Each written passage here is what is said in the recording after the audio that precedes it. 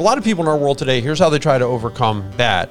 They try to be good. So people have these bad patterns, and what they'll do is, instead of really fixing the pattern, they'll say, well, I'm going to go to church, I'm going to give money, I'll help out in Awana, and that'll make up for the fact that I'm home stuck in pornography, I'm cheating on my spouse, I lie all the time, I yell at my kids, whatever it is. You're stuck in this pattern, but you're thinking that that's okay. That's exactly how these people were. They were stuck in patterns. That's why he says, guys, you're going to die in this pattern.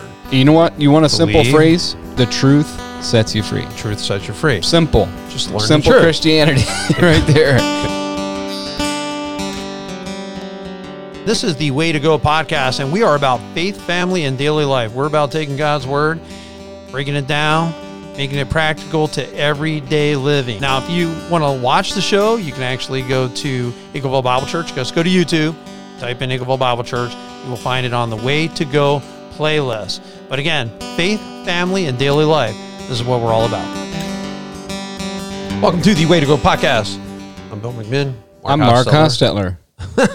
We almost said it in unison. Yeah, we should have sang in different notes. Like I be on one note, you be on another. I wanted to throw you off. I seen you were on a pattern there, and I'm like, hey, I'll throw you off. I'm glad you say it because it makes me confident that you know who you are. There's no multiple personalities or anything. That's right. You know that I need to worry about right now, anyways. Right now, catch me tomorrow. I might be changed. Today, I'm pretty comfortable. I don't feel in danger. But we're talking John 8, and John 8's a great passage. And the woman caught in adultery. We talked in the last podcast about not throwing stones.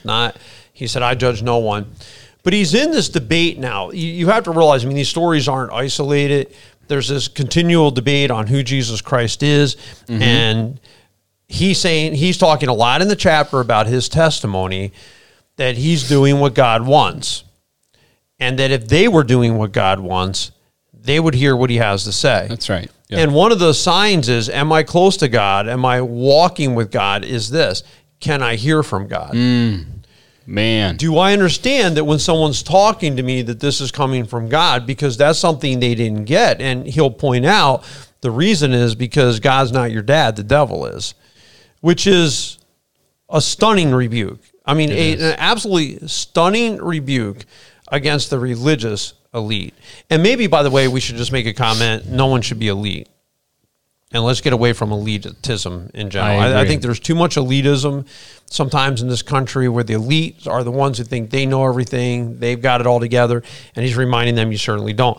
But he does have it together. Mm-hmm. So he's going to say, and I think that it's so important, he says in verse 21, these words, he said, I am going away and you will seek me, you will die in your sins.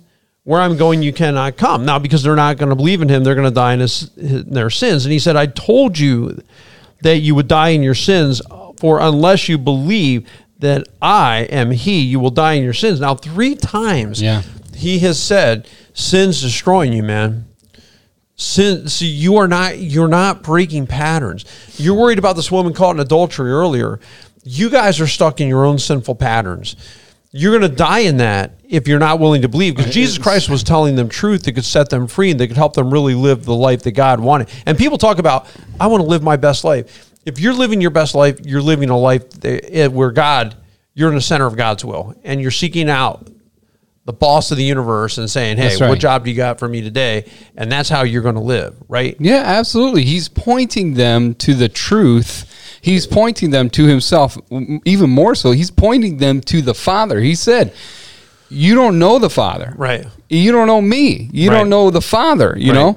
And I agree exactly with what you're saying. And I'll just go to Hebrews 3:12. I got to say it because of what you just said. It says, see to it, brothers and sisters, that none of you has an evil heart of unbelief that forsakes the living God. Right. He says, you are going to die in your sins if you don't believe in me. Right. Don't do that. And for us, that's relevant for today as well, for us even now. Right. If you are rejecting God's call to live a holy life and to follow him, you will die in your sins. That's going to happen. Right. I think it's something to take seriously for sure. And you're going to take it seriously when you take Jesus Christ seriously. All you need to worry about I don't need to worry about, oh my goodness, how many bad patterns. How about this? Just start following Jesus Christ and he'll help you along. I mean, that's really the key, because he said he's the one. If you go over to verse 31, Jesus said to the Jews who had believed in him, if you abide in my word, you're truly my disciples. Now, if you're really, hey, am I really a Christian? Well, are you sticking true to what Jesus Christ taught? That would be evidence. And you will know the truth, and the truth will set you free. He's talking about people dying in their sins. The reason they're going to die in their sins is they're stuck, they're trapped. They don't know the way out. They're trying to overcome sinfulness. Like a lot of people in our world today, here's how they try to overcome bad. They try to be good. So people have these bad patterns, and what they'll do is, instead of really fixing a pattern, they'll say, well, I'm going to go to church, I'm going to give money, I'll help out Awana, and that'll make up for the fact that I'm home stuck in pornography, I'm cheating on my spouse, I lie all the time, I yell at my kids, whatever it is. You're stuck in this pattern, but you're thinking that that's okay. That's exactly how these people were. They were stuck in patterns. That's why he says, guys, you're going to die in this pattern. Yeah. If you don't listen, because if you follow the truth, what I'm teaching you, the truth's going to set you free. That's right. Right? Because the truth's going to set you free. Because I think they, and sometimes I, can be caught up in behavioral modification. Right. Whereas that's not the full intent Jesus came for. Jesus didn't come to just change my behavior. Right. He came to transform me completely. He came to make me a new creation that follows him. Right. The truth is what does that. Right. The truth that penetrates into the lies of my life change me forever. Right. And I don't think, like I said, I don't think people can worry about right now, oh my goodness, I'm listening to these guys, I have to change my whole life. What does that even mean? You don't know what it means, okay? No. You're not, I promise you, try your best. You will not your whole life be exactly like Jesus. Right. You're going to be making progress. What I think our life's about is not perfection, it's about progress. That's right. Too many times people get hung up on perfection, they're going to get frustrated and they're going to want to quit, because I'm not perfect. I'm a minister. I'm not perfect. I don't even pretend that I'm perfect, but I'm striving to be. I'm trying to do the right thing. I want to talk to my wife in a way that's loving every time. I don't, you know what I'm saying? Yeah. But I'm way better than I ever was. You know what I'm saying? Like, I constantly am seeking to improve, constantly want to be that person that God wants me to be, and taking care of whatever it is that God told me to do. Right. But to be honest, a lot of times I think that we think of Christianity too as it's all about what I'm omitting from my life, not what I'm adding to my life. So, I got to subtract all these things. Well, sometimes following Christ is about adding in more time. Just pray. Just read your Bible. Get in and serve people. Like, just doing positive things. Like, it's not all like negative, where don't do. There's a lot of Christianity that's, no, the truth will set you free. Yeah. Just follow. He's saying, just abide in my word. That's a positive step. I want you to abide in my word. The truth will set me free. I want you to believe in me. These are all positive steps. He's not sitting there saying, don't do. Although there's some of that in Christianity. He's saying, step this way. That's right. Right? Follow me. Follow me. That's when it says abide in me, that's really what it says. It's just, hey, make the choice to follow my teaching. Right. Make the choice to find your safe place in me. You know what I mean? Come to me. That's what Jesus, over and over again in the scriptures, he just continues to call us to himself. Come to me. Abide in me. Right. Follow me. Hebrews 12, fix your eyes on Jesus. You know what I'm saying? Like, that's the continual encouragement of the word of God. We stay focused on Christ. We, like you said, we add him and his ways into our day. You know what I mean? I just don't want, I think sometimes we way overcomplicate Christianity. We do. And we talk in these terms that people think they can never measure up. They can never be that person. They can never. He just said, believe in me. Why don't we just start there? You know what? You want a simple phrase? The truth sets you free. Truth sets you free. Simple. Just learn simple Christianity right there. Pick up the Bible and read it. Yeah. So we're not talking about climbing a mountain or swimming across the ocean or even, doing an Ironman competition. We're just talking about simple steps in your life of coming around. I'm trying to do push-ups. I haven't done them every day, but if I do them 3 or 4 days, I'm happy. And if I just do simple things like I'm going to do 50 push-ups or 60 push-ups until I get stronger to do more. And I'm going to do some planks. And I'm going to do these simple little steps. Guess what? That's going to have a benefit for me physically. It is going to benefit me. If I take simple steps of just, Jesus, I do believe you're right. I do believe you really came from God. I do really believe I need to listen to you. And you start doing that, then that's going to lead you in the right direction. We're not talking about, like, some trips are long trips. Following Jesus Christ is like being married. All right, I'm not asking people to come into marriage and be the perfect husband or wife today, right from the get-go. I'm saying grow together, take steps together, right? So anyway, he says in 34 through 36, he said, truly, truly, I say to you, everyone who commits a sin is a slave to sin. So he's talking about people who are caught up. Again, you're stuck. Yep. You guys need to understand, I'm here to help you deal with real problems in your life. And people do have real problems. Like I say, they're trying to overcome it by religion. He's saying that's not my path. Yeah. The slave does not remain in the house forever. The son remains forever. So if the son sets you free, you'll be free indeed. He's coming into your house. He's setting you free. He's telling you, you don't have to be a slave to anger. You don't have to be a slave to addiction. There you go. You don't have to be a slave to pornography. You don't have to be a slave to greed. You don't have to be a slave to those things. Some of the sins that bind us are strong. Oh, yeah. Really strong. No doubt. To know there's a power to break it. I just heard from a mutual friend of ours who has a son who's caught up in alcoholism. And he's wanting his son to be delivered. And I realize only God can deliver him. I fully believe. Yeah. And we're praying for that day to come when this guy can look like when Israel came out of Egypt that day, when he can look and say, I'm free of it. I'm free. I'm free. Yeah. I'm free of it. And that's the power of God. If the Son sets you free, you'll be really free. You're not going to be dominated by darkness. And as he says later on, the devil's your daddy. And in verse 37, Abraham's our father. And he said, well, if you were Abraham's children, you'd be doing the works Abraham did, but you're not because you're trying to kill me. That's not who your dad is. And then he finally tells him in verse 44, you are of your father, the devil, and your will is to do the father's desire. He was a murderer from the beginning. He has nothing to do with the truth because there's no truth in him. And when he lies, he speaks out of his own character, for he's a liar and the father of lies.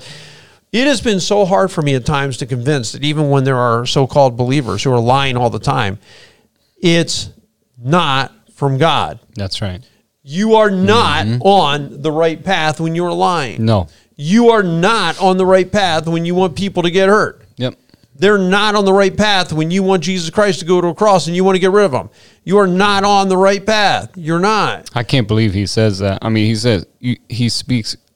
says they only do what their father tells them to do. Right. And then he turns it around and says, I'm here to do what my father tells me to do. You know what I mean? Right. And you're right. I mean, that path, that's a dangerous path. When you get caught up in lies, I mean, that you said just a little bit ago, some sins have a strong hold on people.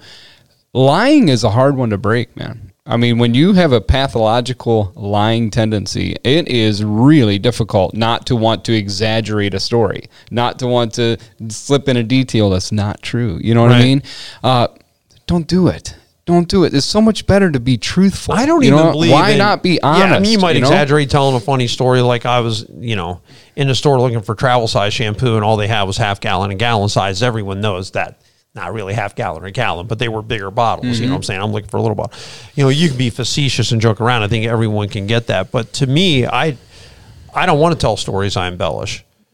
Like when I tell a story and I tell a story that my watch fob or my key fob on my truck is going crazy, some guy walks out. The keys were in my pocket. I was standing here talking to actually Thiesa Tuesday night because I've been meeting with another couple.